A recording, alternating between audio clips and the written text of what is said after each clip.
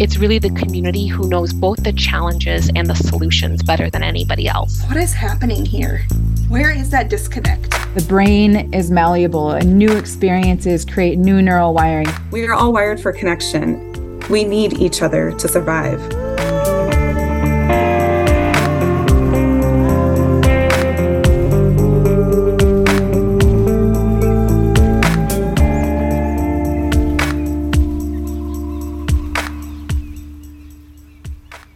Buju, Nakanabanesi Queen Indigenous Kaz, Migizin Indo Dame, Misquagme Wazaga Iganing Indo Njaba. My name is Susan Bolio, and I'm a citizen of the Red Lake Nation in northern Minnesota. I'm a mother of 4 and live in central Minnesota with my family. In January of this year, I began a new role as the Healing Justice Director at Indian Collective, an Indigenous-led organization dedicated to building Indigenous power through a variety of strategies, including ongoing activism, organizing, philanthropy, grant-making, capacity building, narrative change, and healing to create sustainable solutions on Indigenous terms. It's been an amazing experience working with them, and I'm grateful to continue supporting the Remembering Resilience podcast this season. I feel so fortunate I've had the opportunity to work with my amazing co-hosts, Brianna Matrius and Lindsay McMurrin, for over 6 years.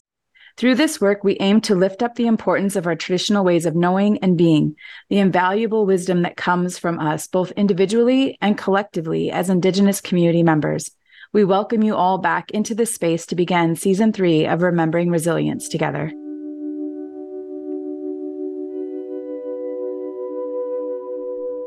Buju, Nawakamago Kwe Indigenous Kaz, Name Indu Dame, Ajamug Indu Njaba. Hello, my name is Brianna Matrius. I'm an enrolled member of the Mille Lacs Band of Ojibwe. I'm a part of the American Indian Resource and Resiliency Team with the University of Minnesota Extension and work as a tribal community facilitator. I currently reside in the urban area, but I am still very much a part of my hometown, which is located in Pine County. I am passionate about helping people to understand the impacts of trauma in our communities and how to bring awareness to healing individually and collectively. I'm really looking forward to all of the topics we will be exploring in Season 3 of Remembering Resilience, including attachment, boundaries, food as medicine, and so much more.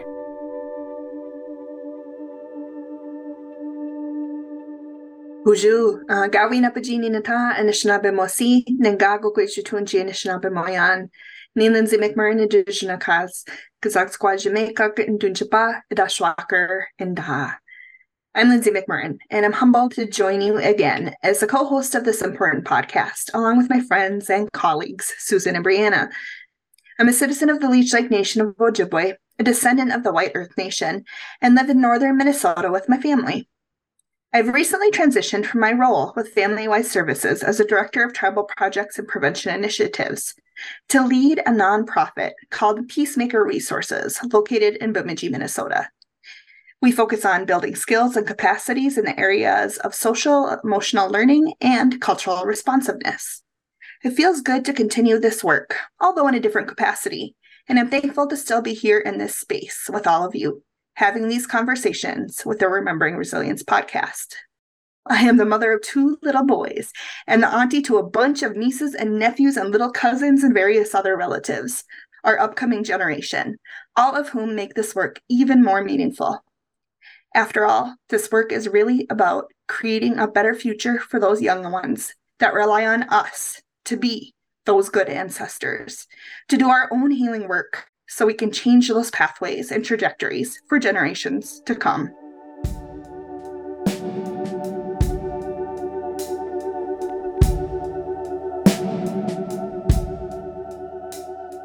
When the 3 of us sat down to plan out Season 3 of Remembering Resilience, our own healing journeys played a big part in determining where to go next. We took time and reflected back on all of the topics covered in the first 2 seasons and realized we needed to keep connecting the dots, to continue acknowledging and naming how the legacies of our past and what our ancestors have endured have left us all with wounds that need tending. One of the most important steps is to acknowledge and embrace all of the wisdom and traditional ways that will guide us in that process as well. We decided to begin our first episode looking at how attachment, and to be honest, lack thereof, has impacted us as Indigenous peoples, as individuals, as families, and as communities. When we think back about the many eras of historical and ancestral trauma our people have endured, from first contact to the boarding schools to foster care and adoption, as well as those ongoing ripples and reverberations from those eras, that brings forth so much to hold on to and to consider. And while we already know and feel from the inside out the impact that this has had on our family structures, the data and research from the Western lens confirms this as well. According to a report by the National Council of Juvenile and Family Court Judges in September of 2017, American Indian and Alaska Native children remained 3 times more likely than white children to be placed in foster care nationwide. Even more startling is that disproportionality here in Minnesota. Our Indigenous children were over 16 times more likely than white children to be in out-of-home care, according to an October 2020 Minnesota Department of Human Services report. I will note also that this number does not include children in the state who identified as 2 or more races, over half of whom reported American Indian as one of those races. So this group also is almost 6 times more likely to be removed. What is happening here? Where is that disconnect? We know that most times we learn to parent by how we ourselves are parented. When we think back to the boarding school era, to the ongoing forced assimilation during the adoption and foster care era, when our children were removed from their family structures, from their source of strength and place of belonging within their cultures, within their families, within their communities, those are the wounds that need tending. And those are some of the topics we're going to begin addressing in this first episode of Season 3 of Remembering Resilience.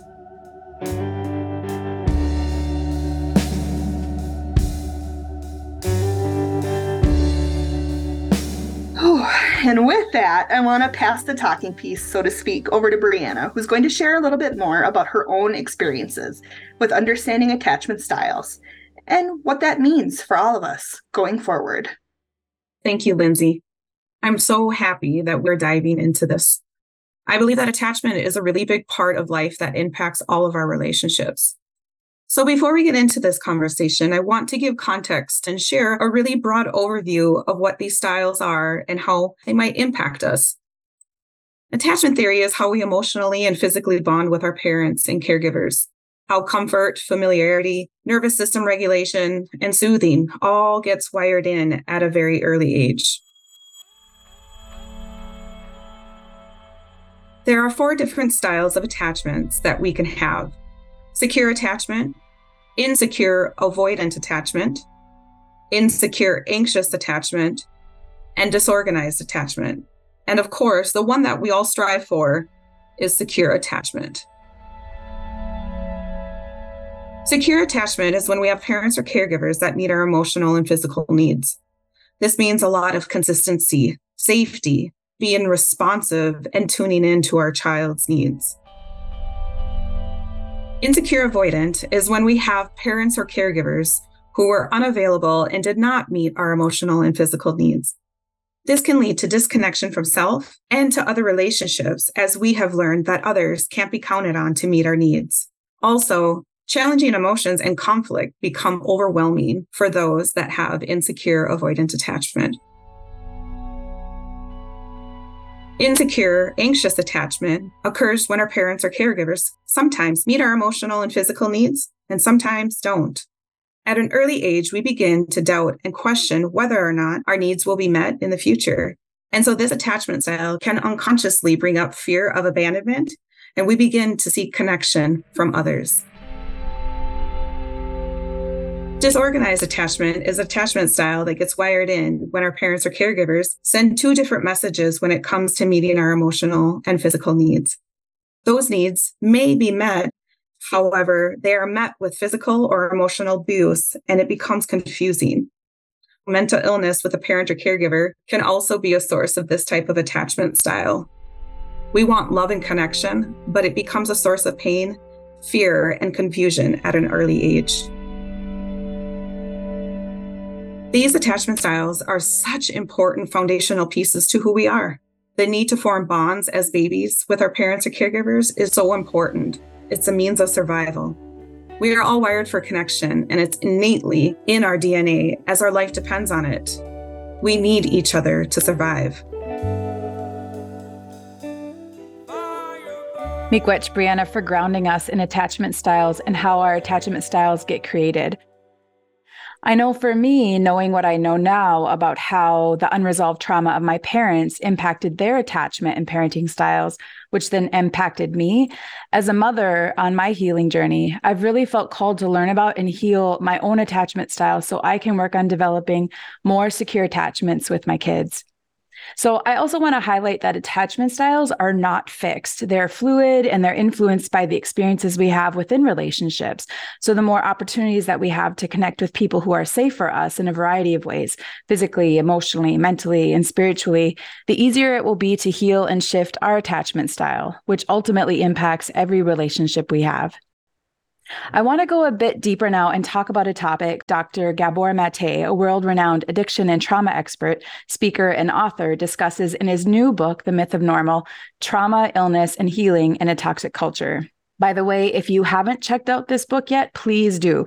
There are links in the show notes with Gabor's book and webpage.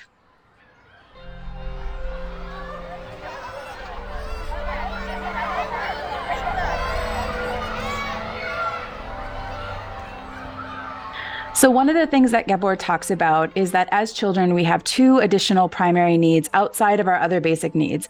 These needs are both attachment and authenticity. Attachment speaks to what Brianna mentioned, our ability to connect to our primary caregivers, and authenticity is our ability to be our full selves, big emotions, quirks, and all. When we're young and dependent on our caregivers, anytime these two needs come into conflict, we will choose attachment or connection over authenticity every single time. Again, this is because of survival. Gabor says that it's too scary for us as children to believe that our caregivers can't be counted on. So in order to make sense of not having our needs met by our caregivers, whether that's our physical or emotional needs, we begin to believe there's something inherently wrong with us. I think it's important to remember that as children, our ability to pan out and understand the bigger context doesn't exist yet, and we end up internalizing our experiences. Perhaps we start believing we're too much for people and need to make ourselves smaller, or maybe we think we aren't lovable or that we're bad and not deserving of love and connection. It never crosses our minds as babies or children that the reason our needs aren't being met has nothing to do with us.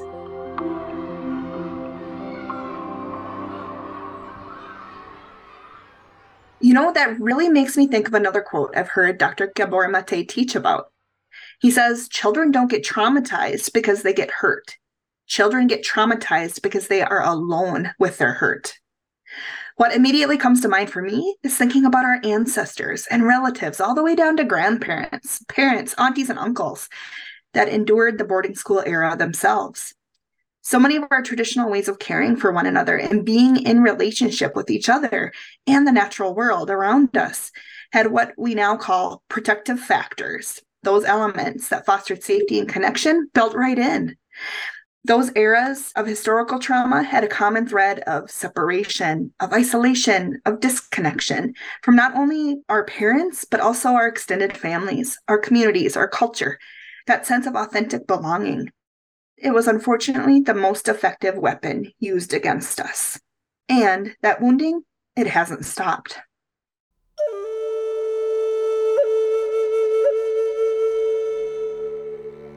I think about what that tear in the social fabric of our tribal communities has done to generation after generation.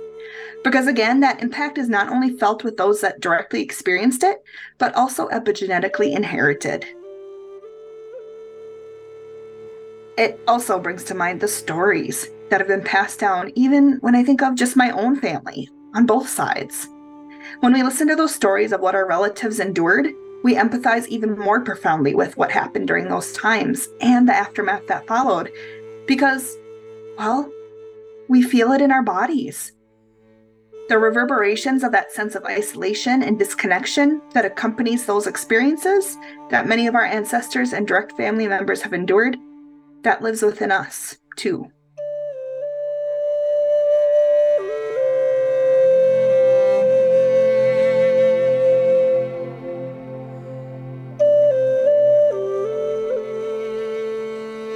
Yeah, that's so powerful, Lindsay.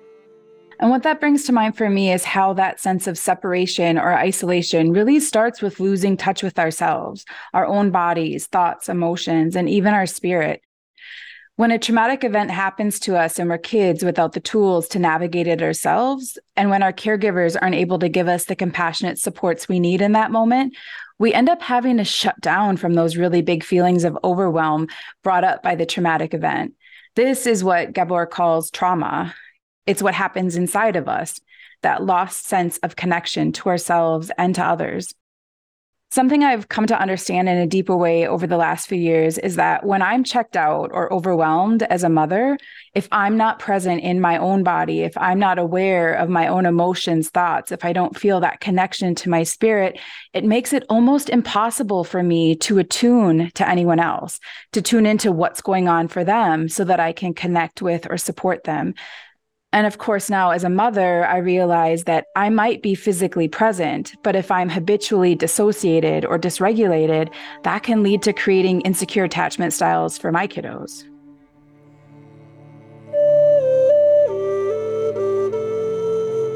When thinking about the boarding school era, those children who were taken away eventually went home and started their own families. And they began parenting the same way that they were parented. Those that work in the boarding schools did not love those children the way that they should have. They experienced physical and emotional abuse, which has led to a lot of disconnection and attachment wounds. Their stories are heartbreaking, and we see these patterns continue, and they give reason to the challenges we face in our communities.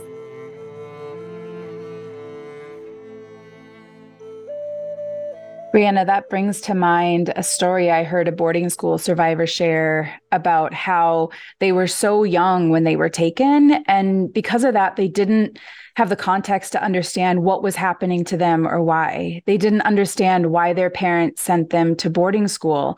They didn't realize their parents were forced to do it. And I remember hearing this individual say they really felt like they were abandoned by their parents and family, by their community.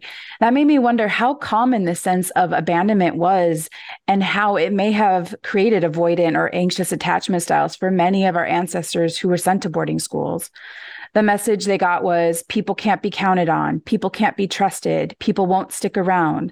But the truth is they weren't abandoned. Their parents loved and wanted them. I think this also goes back to children's limited contexts with which they can make sense of their experiences.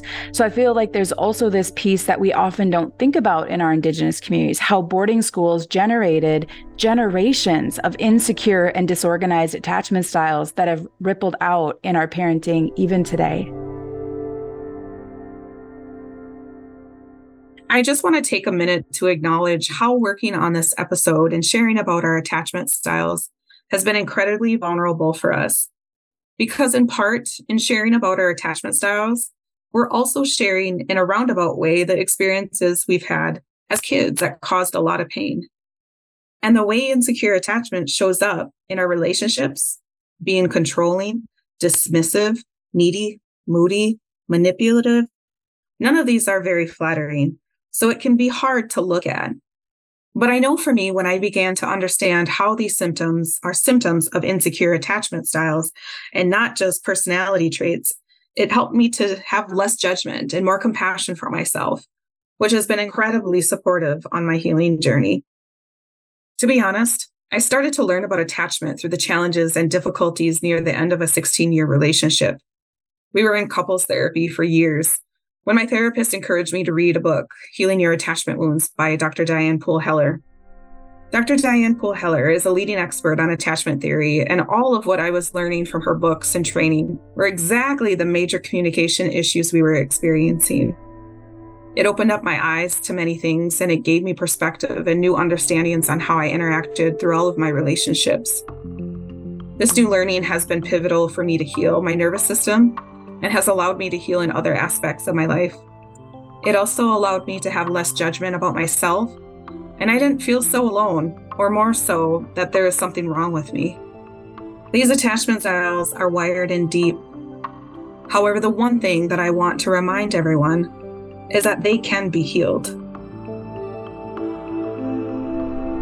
Brianna, thanks for sharing that. And it That really makes me reflect on how my own attachment style and wounds showed up in my intimate relationships for the first few decades of my life. I mean, one of the things I know for me, having had a disorganized attachment style, I really had a hard time sharing what I needed, being open and vulnerable. And so then that made it hard for my partner to know what I needed. And then they weren't able to fill those needs because they didn't know. But because they didn't know and I was afraid to ask, then I got hurt really easy. And then I would be angry and upset that my needs weren't being met.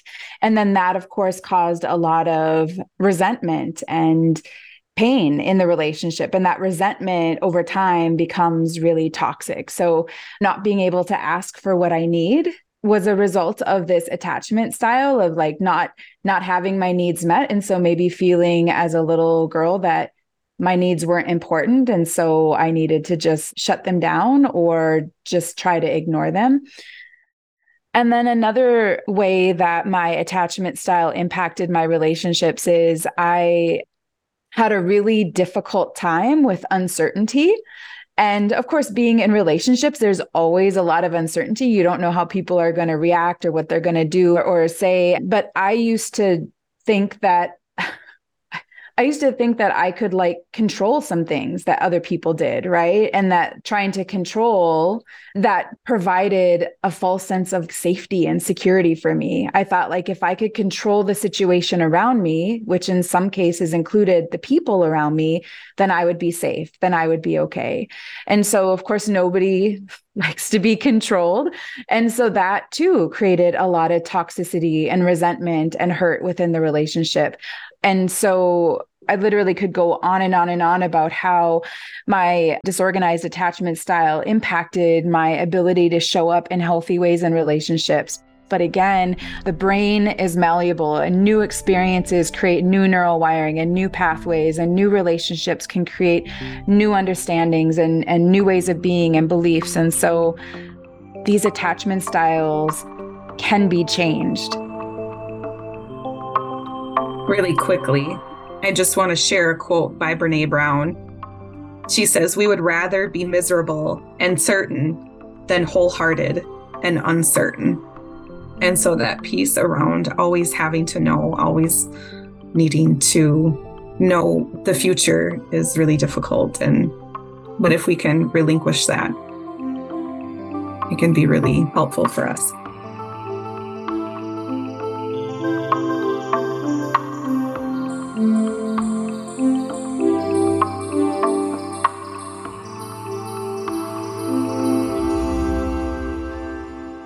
We hope this episode has helped you better understand how we relate to others and how we perceive the world, either as a safe or an unsafe place. I know it's been incredibly impactful for all of us to learn about these attachment styles, to look inward, to consider our own style, the styles of our loved ones, and the attachment styles we are creating for our children. I think understanding our needs and feelings is paramount to our own well-being and is also so important in formation of healthy and secure relationships. It is a central component we talk about in the realm of social emotional learning as well. When we focus in on what's going on within ourselves and how that plays into those relationship skills, that's what will help us be our most authentic selves. I know that I am most definitely in the process of learning and unlearning so that I can be my most authentic self and can move forward in my relationships from a more healed place. It has also been insightful to think about how the historical trauma our ancestors experienced, especially with boarding schools, impacted their ability individually and collectively to develop secure attachments with their children and their grandchildren, and how those insecure and disorganized attachment styles got passed down to our generation. Ultimately, relatives, remember this wisdom. Linda K. Hogan, an Indigenous author from the Chickasaw Nation, says this: "Some people see scars, and it is wounding they remember. To me, they are proof of the fact that there is healing." And that, my friends, is what this work, this journey is all about. Finding our own roads to healing.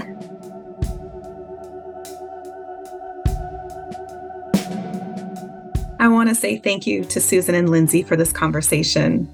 In the next episode, we are going to be talking about boundaries, what they are, why they are important, and how trauma impacts our ability to set and maintain healthy boundaries with family, friends, and coworkers. We hope you'll join us for the next episode of Remembering Resilience. It don't feel the way it's supposed to, and I know. This has been Season 3, Episode 1 of Remembering Resilience, a podcast on Native resilience through and beyond trauma. Today's episode was hosted by Lindsay McMurrin, Susan Bolio, and myself, Brianna Matrius.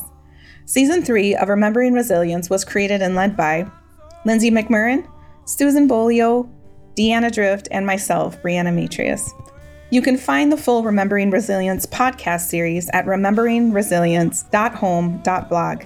You can also listen on Spotify, Apple Podcasts, Audible, and elsewhere. This podcast is developed through a Health Power project at FamilyWise Services with support from the University of Minnesota Extension and the Center for Prevention at Blue Cross and Blue Shield of Minnesota. Sound design for Season 3 was done by Kaylin Kier. Sadie Lutmeyer contributed additional producing. 'Cause I'm getting old. I'm getting old. I'm scared my home will have nothing to hold. A big thank you to all of the artists who have contributed music to Remembering Resilience. This episode featured tracks by Wade Fernandez, Corey Medina and Brothers, and additional compositions by Kaylin Kier. Season 3's intro theme features The Calling by Corey Medina.